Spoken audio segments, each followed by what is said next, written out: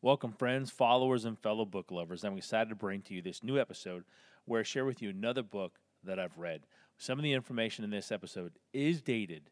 For example, the old website is ironwheel.net, and the new website is turningleafs.com. Now, on to the book review. The second part of the 7 Habits of Highly Effective People. So, uh, if you saw I posted, when I put it up on this on YouTube, I posted, jokes on me, because I ended up speaking a whole lot longer than I had initially expected that I would. Um, so yeah, that was a good laugh for me. So I'm gonna jump right in here. If you haven't seen the first video, you can scroll down through my Facebook page, or if you're on YouTube, you can go find that right on the channel there. So habit 4 is think win-win, and these are habits that Stephen Covey calls um, public victories. And the win-win habit is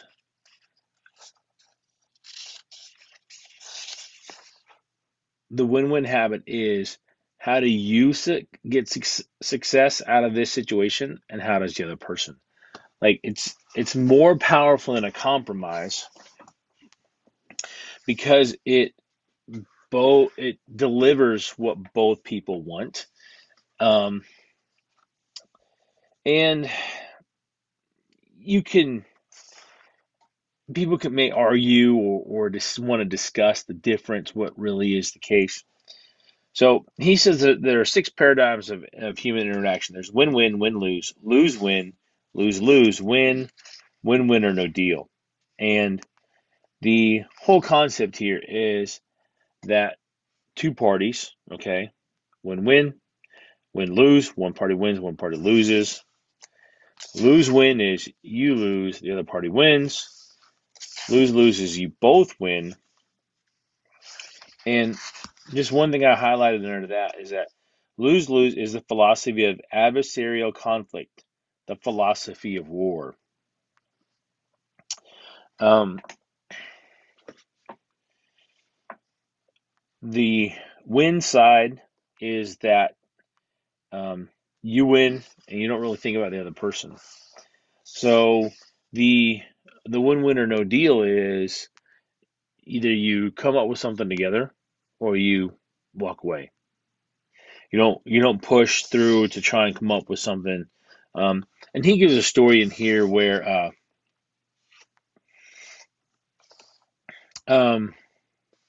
hold on, let me find the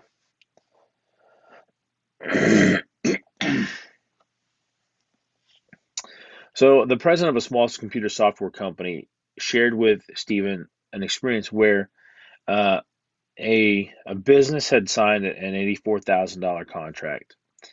They weren't happy with the software, and so after sitting down with the owner and kind of going through the situation, the software company president said, "You know what? That's fine. You know what? No deal." And they took the $84,000. They gave back the $84,000. But the important thing here is that the president of the software company really felt that he had made the right decision. Well, 3 months later, the this organization called back, and he ended up signing a contract for $240,000. So he gave back 84, negated the contract, but because of his um, approach, because of wanting to deliver what I would say in this case the best customer service, he got a bigger contract out of it. Now that's not always going to be the case, but this is win-win or no deal. Okay, so what Dr. Heavy talks about here is that you win in your character, you win in your relationships, and you win in your agreements. And this is that you have developed excellent character. You've developed excellent relationships. You've developed, or you have agreements where you have strong connections, and so that when you make agreements with people, you keep them, they keep their part. So it says character. We develop self-awareness and independent will by making and keeping meaningful promises and commitments. If we can't make and keep commitments to ourselves as well as to others, our commitments become meaningless. Integrity is the cornerstone in the foundation. And really, integrity is a keystone characteristic. You can't have a good character without integrity. He goes on to talk about maturity. He quotes a guy here, Haran Saxenian. I might be saying that wrong. The ability to express one's own feelings and convictions balanced with consideration for the thoughts and feelings of others. That is maturity. He also goes on to say that the quality sought for is the balance of what I call courage and consideration. To be mature, I would say that one has to know themselves well enough to know where they stand in life, in their situations, in their experiences, and be willing to accept, hey, I messed up here, or I could do better here. So, also, a character rich in integrity, maturity, and the abundance mentality has a genuineness that goes far beyond technique or lack of it in human interaction. Abundance mentality is the next part here, and it's basically that there's enough for everyone to go around. Um, that there's plenty out there, whether it's business, whether it's food, whether it's whatever, that there's an abundance. Next part, habit 4, is relationships. Um, and what he talks about is this, going back to the circle of influence, um, that we make deposits into what he calls the emotional bank accounts of those around us. A courtesy, respect, appreciation for that person, um, and for their point of view. And you don't cheapen the relationship. You continue to honor and value it despite the challenges that you may come. And because win-win is the principle here, people can validate in their own lives. You will be able to bring most people to a realization that they will win more of what they want by going for what you want. You both want. So it's a relationship. It's, two people together really winning together. And it's a process. You know, you cannot go into this um, thinking just what's in it for me. Now, a lot of people do go into to new business ventures or new jobs with just that focus, not always what they can bring to the situation. So, an agreement means very little in letter without the character and relationship base to sustain it in spirit. So we need to approach win-win from a genuine desire to invest in the relationships that make it possible. So, let's look at marriage, for example. In a marriage, you've got two people, and if they're not both investing in the relationship, then things come apart.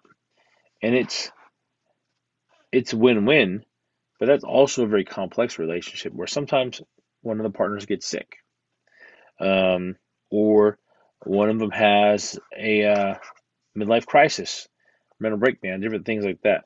Um, Sometimes one's job becomes more demanding, um, and until they can balance things out, the other partner may have to take on more responsibilities.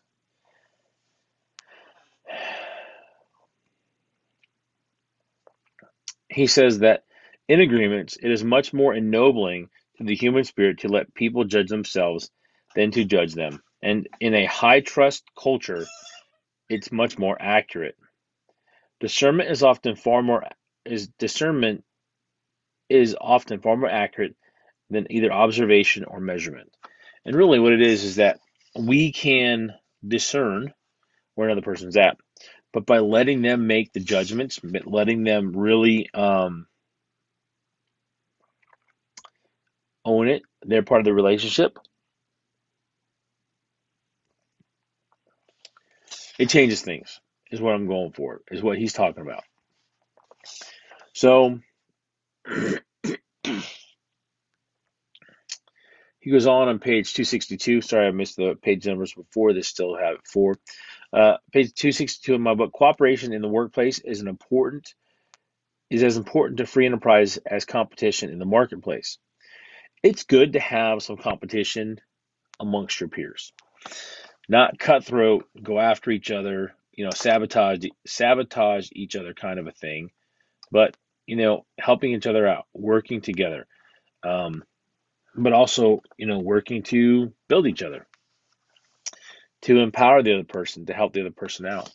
That cooperation, that win-win attitude really helps to not only foster the competition and the success of the different groups, but it also can bring people closer together when there's a little bit of competition there, uh, when it's done in the right attitude. So he goes on to say on page 268, think win-win is an attitude toward life that says I can win and so can you. It's not me or you, it's both of us. Think win-win is the foundation for getting along with other people. It begins with the belief that we are all equal, that no one is inferior or superior to anyone else, and no one needs to be. And really what we gain through and empowering each other in relationships, in business, in competition, uh, amongst our coworkers, is we gain a lot more value. We level up as people. We become better. Excuse me here. Um, and we grow when we help other people to grow. All right. Habit number 5: seek first to understand, then to be understood. And I there, it's not told in this version, but I heard um, a story where uh, Dr. Covey was working with some scientists. Maybe it is in here, and I just don't remember reading it, which is a good possibility. Anyway, so what happens is the scientists go in, they're trying to get some funding, and they're listening to they're in doing their presentation, and they're addressing the board that's going to make the decision. And what ends up happening is they're asking questions so that they understand the position of the board, and they get to a point where they've explained their stuff, but they've also then asked a bunch of questions to understand where the board's coming from. And the board members just kind of like look at each other and like, you know what, your funding's approved. And they're like, whoa, because they went in wanting to use seek first to understand, um, to hopefully win the funding for their experiment, whatever it was, um, whatever you call it. I honestly don't remember what it was called. So one of the things that we have to do to be able to do this is we have to build the skills of empathic listening on a base of character that inspires openness and trust. So we have to have grown enough that we as an individual can openly listen to another person, can take their words, not judge them, not criticize them, but listen and listen to understand. It doesn't mean that we have to agree 100%. We just have to seek to understand their point of view, where they're coming from. Let's go, guys. So he goes on to say on page 280 that when it comes right down to other things being relatively equal, the human dynamic is more important than the technical dimensions of the deal. Um, it is said of Andrew Carnegie that he hired Charles Schwab to run his steel mill business because Charles knew people. He gave him the highest salary at the time, which was $1 million a year. Which, when you have the ability to communicate with people, understand them, to discern, and the willingness to be open and talk to them, and to work through a situation, it really changes the dynamic. Um,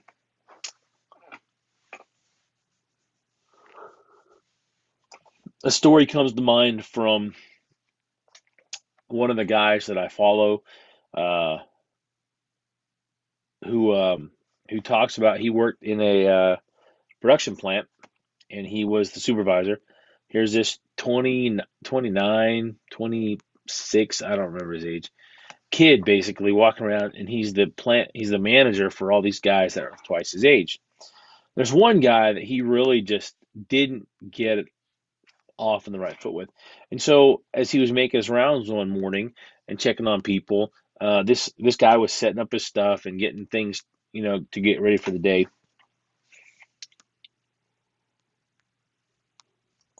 Hmm.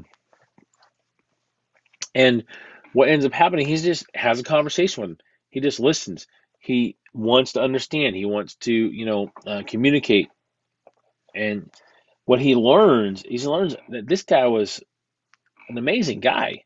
And he had some hard challenges that he's faced.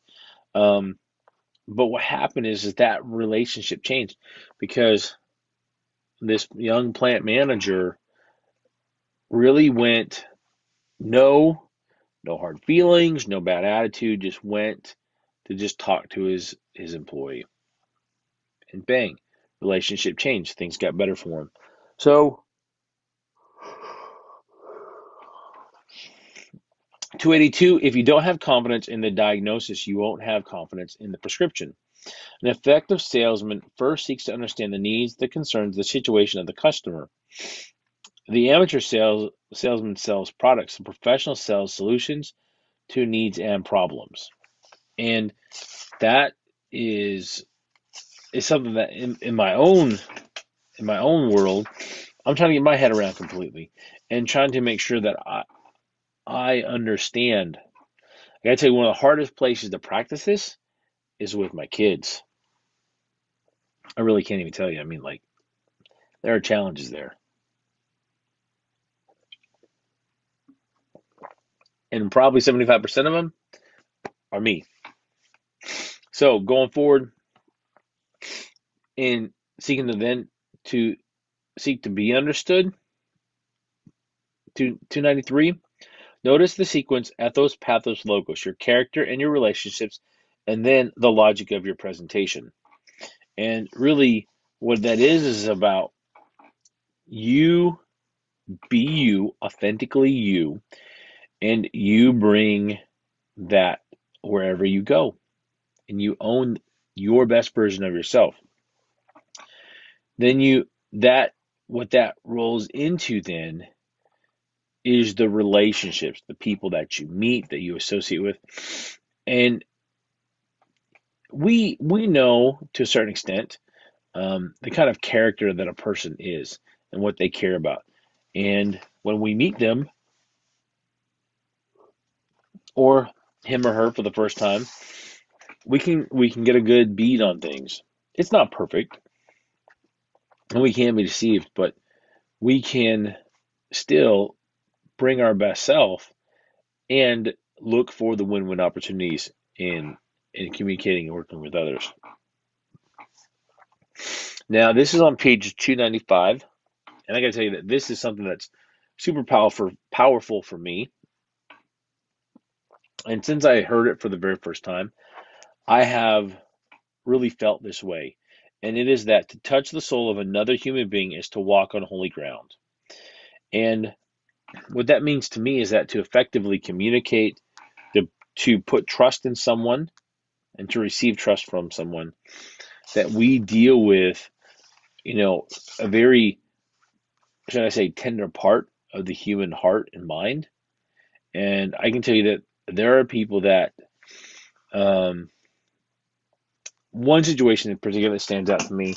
Uh, I was living in California at the time with my parents, and we'd made plans, me and some friends, to go to Disneyland. We had plans all day thing.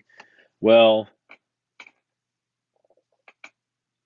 my friends, different things came up, but no one communicated. And I was ready to go. I had the money put aside. I had things in order. I was expecting to leave at like 5:30 in the morning because it was like a 3 hour drive or like a 2 hour drive or something, and it was going to be, it's going to be a while, and we're going to be gone like the whole day. So that broken trust caused us to go our separate ways, and part of that was me. I didn't feel like I could invest in um, them anymore uh, the way that I did initially. Um, and I really feel like I could continue to build a relationship. So, you know, maybe that was a failure on my part completely. Maybe I'm the one that failed there. So, all right. So his son Sean I don't know if I covered that before, but his son Sean works for the company and is a trainer and has done a bunch of things with them. So he's added some insights into this version of the book I have. And he says on page 299, a good rule of thumb is to use empathy anytime emotions are high. Boy, that could be anytime. I mean, really. Um, and in case you're wondering, a good difference between empathy and sympathy is sympathy means that you go and like person's example that I've heard many, many times is this. Somebody's seasick, they're throwing up over the side of the boat. Sympathy is you go up and you start throwing up with them. An empathic person goes up, helps them, you know, helps take care of them, helps them, get back to their room, whatever the case may be, instead of just, like going over there with them, beside them, and throwing up with them over the boat. So that's habit 5. So habit 6 is synergize, and this is something that really I don't really feel like, and maybe I have a little bit different take on this, but I really feel like this only comes once the others are done. Now, there are cases where synergy may come quite before the relationships are settled.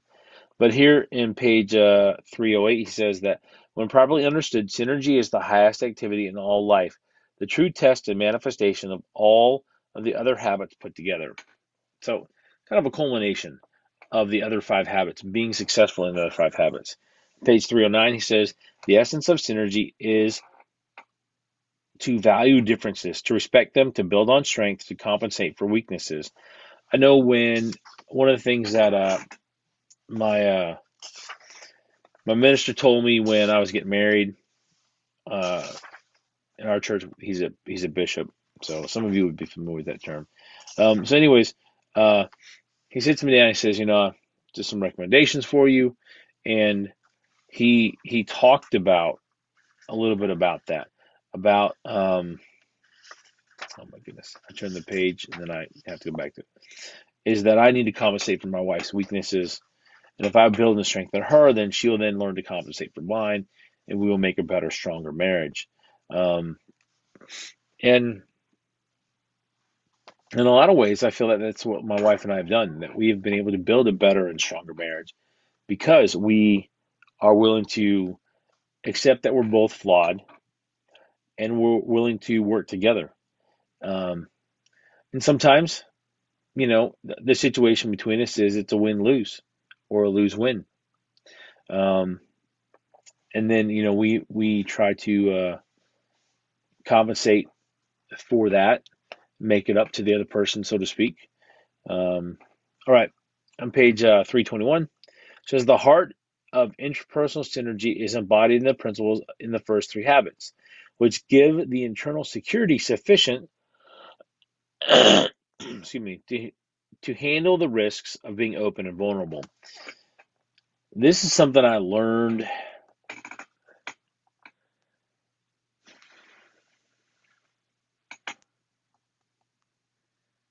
along my journey. I was trying to see if I could pinpoint a place where that really changed, and I honestly, I'm drawing up with a blank. So, but the point is this: the point of this is that when we know who we are it's really be easy to be open and honest and to even be a little bit vulnerable with people.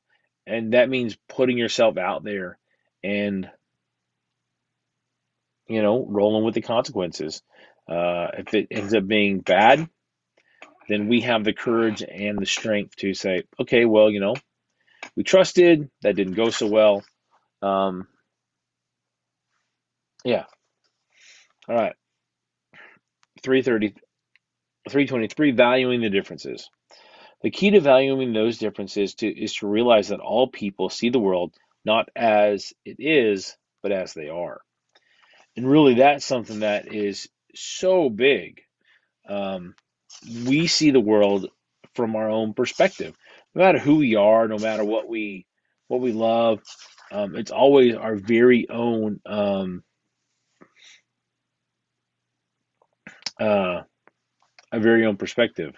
The experiences that we've had, the things that have framed our lives, make the way we see the world, literally, that make up how we see the world. And we can change that view. It takes time though, and it takes effort to really put in the time and the personal growth, so that way our lens, the way we see the world, becomes clearer and clearer. Not that I think that, well, I wouldn't know. So here's what I was thinking. I was gonna say, maybe no one will ever have a perfectly clear lens in this life. Uh, but I realized as I was getting ready to say that I don't know. My lens is still dirty enough that I've got to work on it all the time. And one of the places that I struggle with that is with one of my sons. He's a great young man. Yes, I am biased. I'll own that. But he and I tend to butt heads also. Um, he's brilliant, yet I struggle to see things from his perspective. And part of it's because we're alike and still very different. So on page 332, Stephen Covey goes on to say that life is a team sport, and with the right attitude and skills, you can find synergistic answers to complex problems, not all of the time, but most of the time. And I really believe that if people are in open communication, if they're willing to talk and express and to share how they feel, what's going on, that they can really get to that point.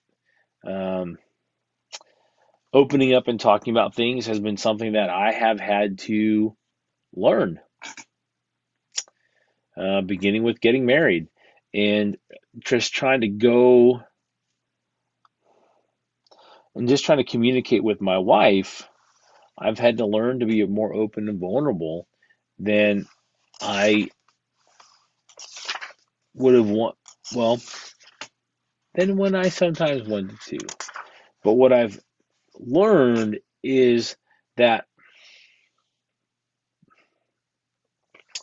in doing so, in being open, in being willing to be vulnerable, it's not only allowed me to share my feelings, but it's also empowered my wife and then with my kids for them to share theirs, to really open up and to really open up and express themselves. Uh, Being non-judgmental with your kids, with other people, can be hard sometimes, um, and it can be very uncomfortable. So that's habit 6. Habit 7 starts in my book on what page is that? 340, okay? And habit 7 is sharpen the saw. And this is something that I have really had to work at. And it's because I've always, I love working. I love putting effort into things and seeing results. But what I didn't understand is that there are times when I would wear myself out mentally, emotionally, spiritually, a lot of times physically.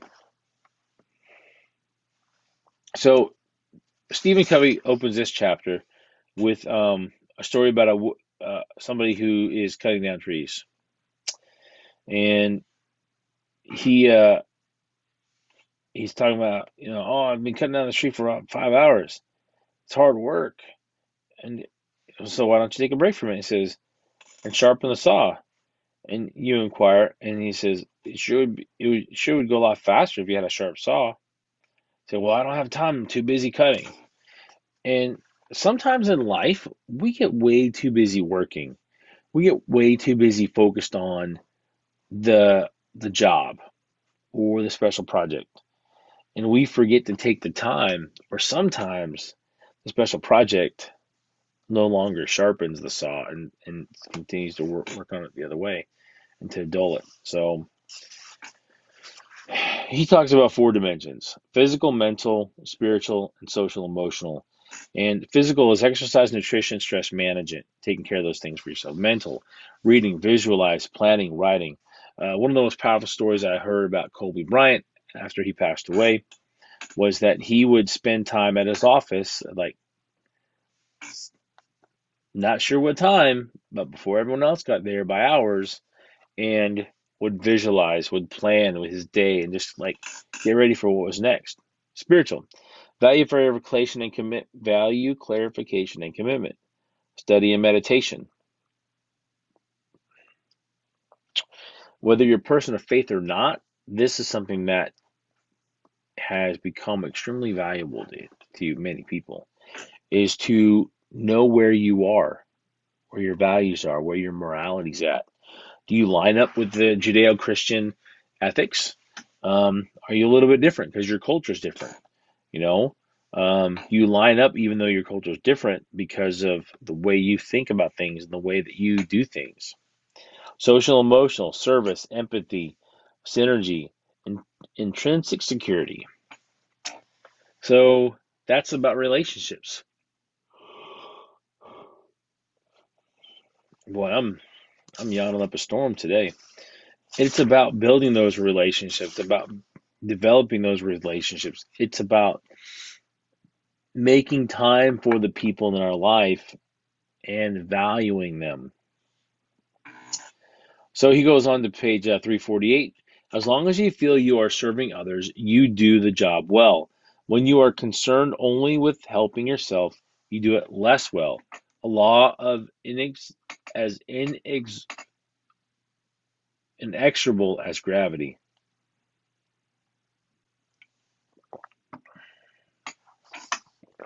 And this is about serving other people, strengthening your spiritual self. He goes on to quote a guy named David O. McKay. So the greatest battles of life are fought out daily in the silent chambers of the soul. And really, if we don't have peace in ourselves, we're going to fight some battles every day. It's kind of like on a more mundane topic.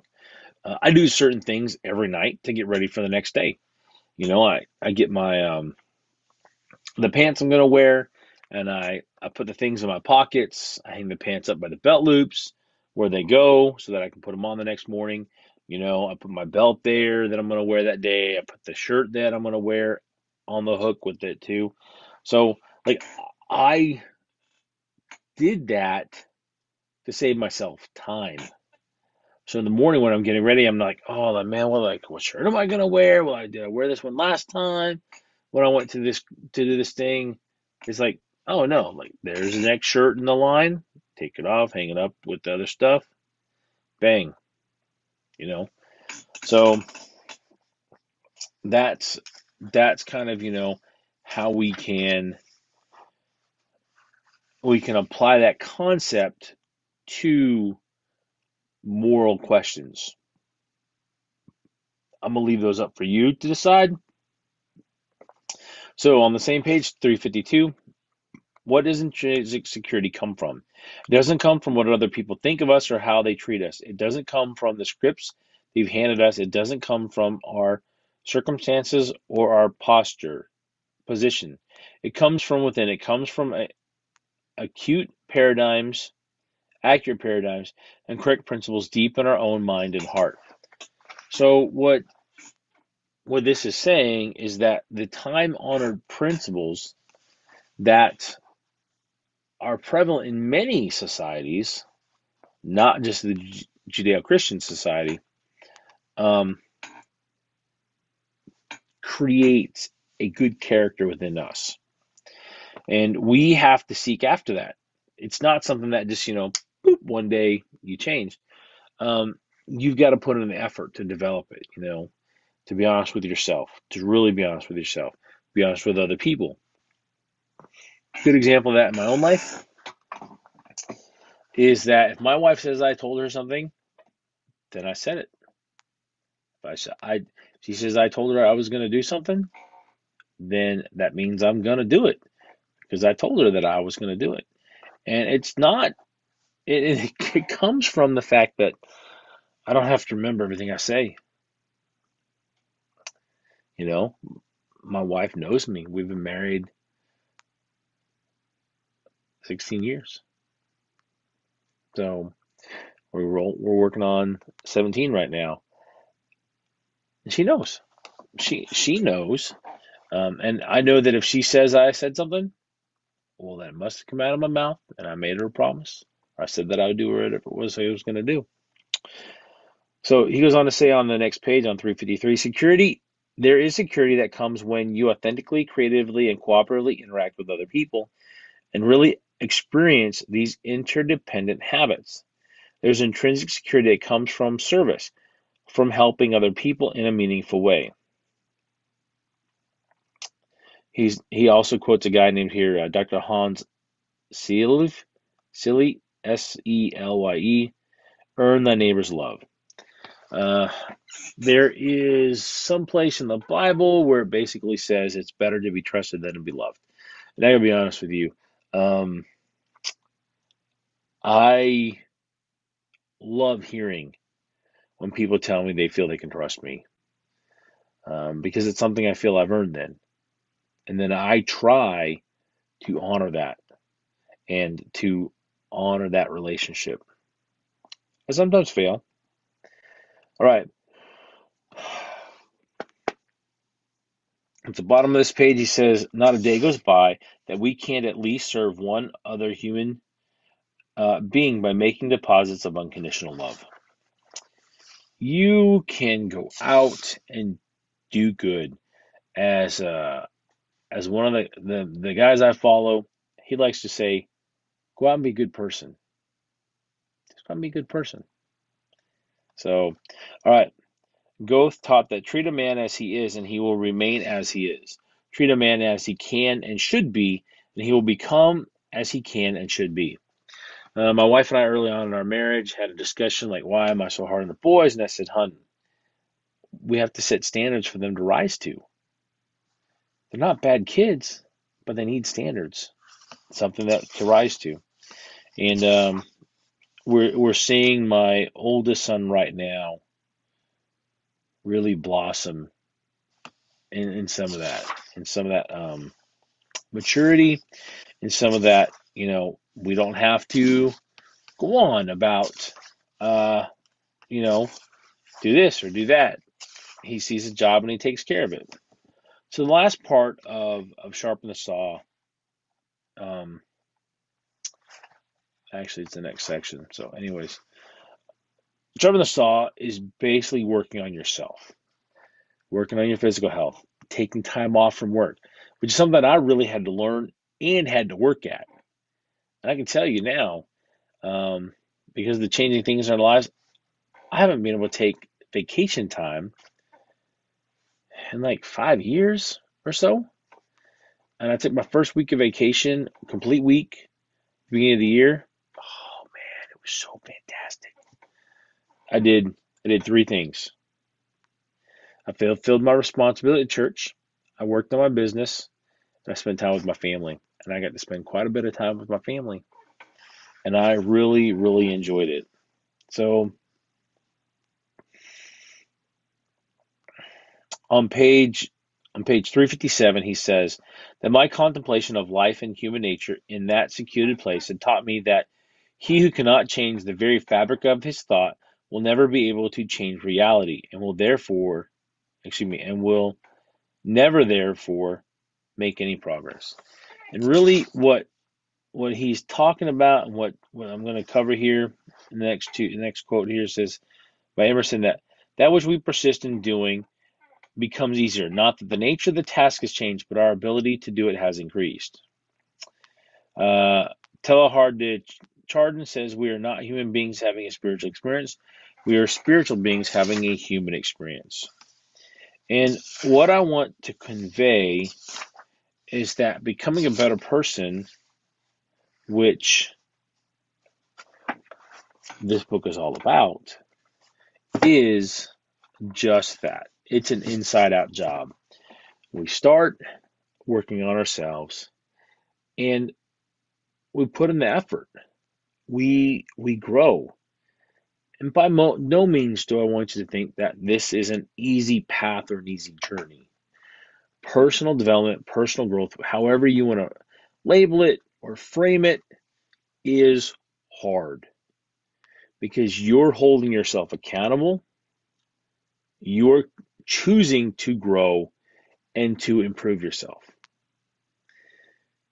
And that can be mentally, emotionally, physically, and spiritually exhausting because it does take work.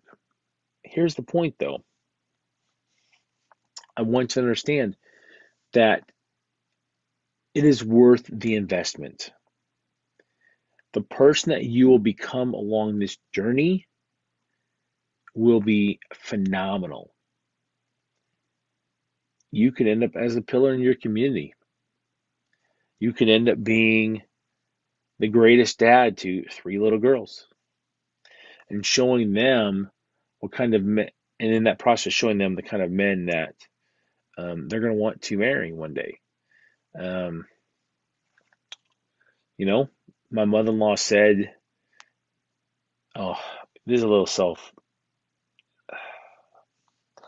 Okay, I'm sharing this not to build myself up, but as another example of the importance of working on yourself." And my mother-in-law said when we found out that we were having our third boy, that God must really trust me that I'll be able to help raise these boys into good and righteous men, or something along those lines. And I was really moved that she feels that way about me, and it just made me want to be a better dad and a better husband all the more. I tell people all the time, I couldn't have picked a better mother-in-law if I tried to pick one for myself. She is a phenomenal lady, and I'm very grateful for her, the way that she raised my wife, and the relationship that the two of them have. So, 7 Habits of Highly Effective People. Get yourself a copy, read it.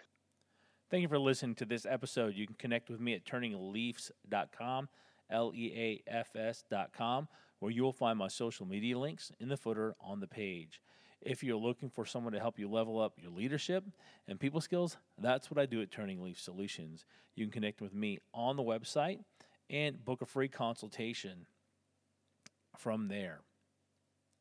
My friends, I hope that you go out and make it a great day, and I hope you go out and make it a great month.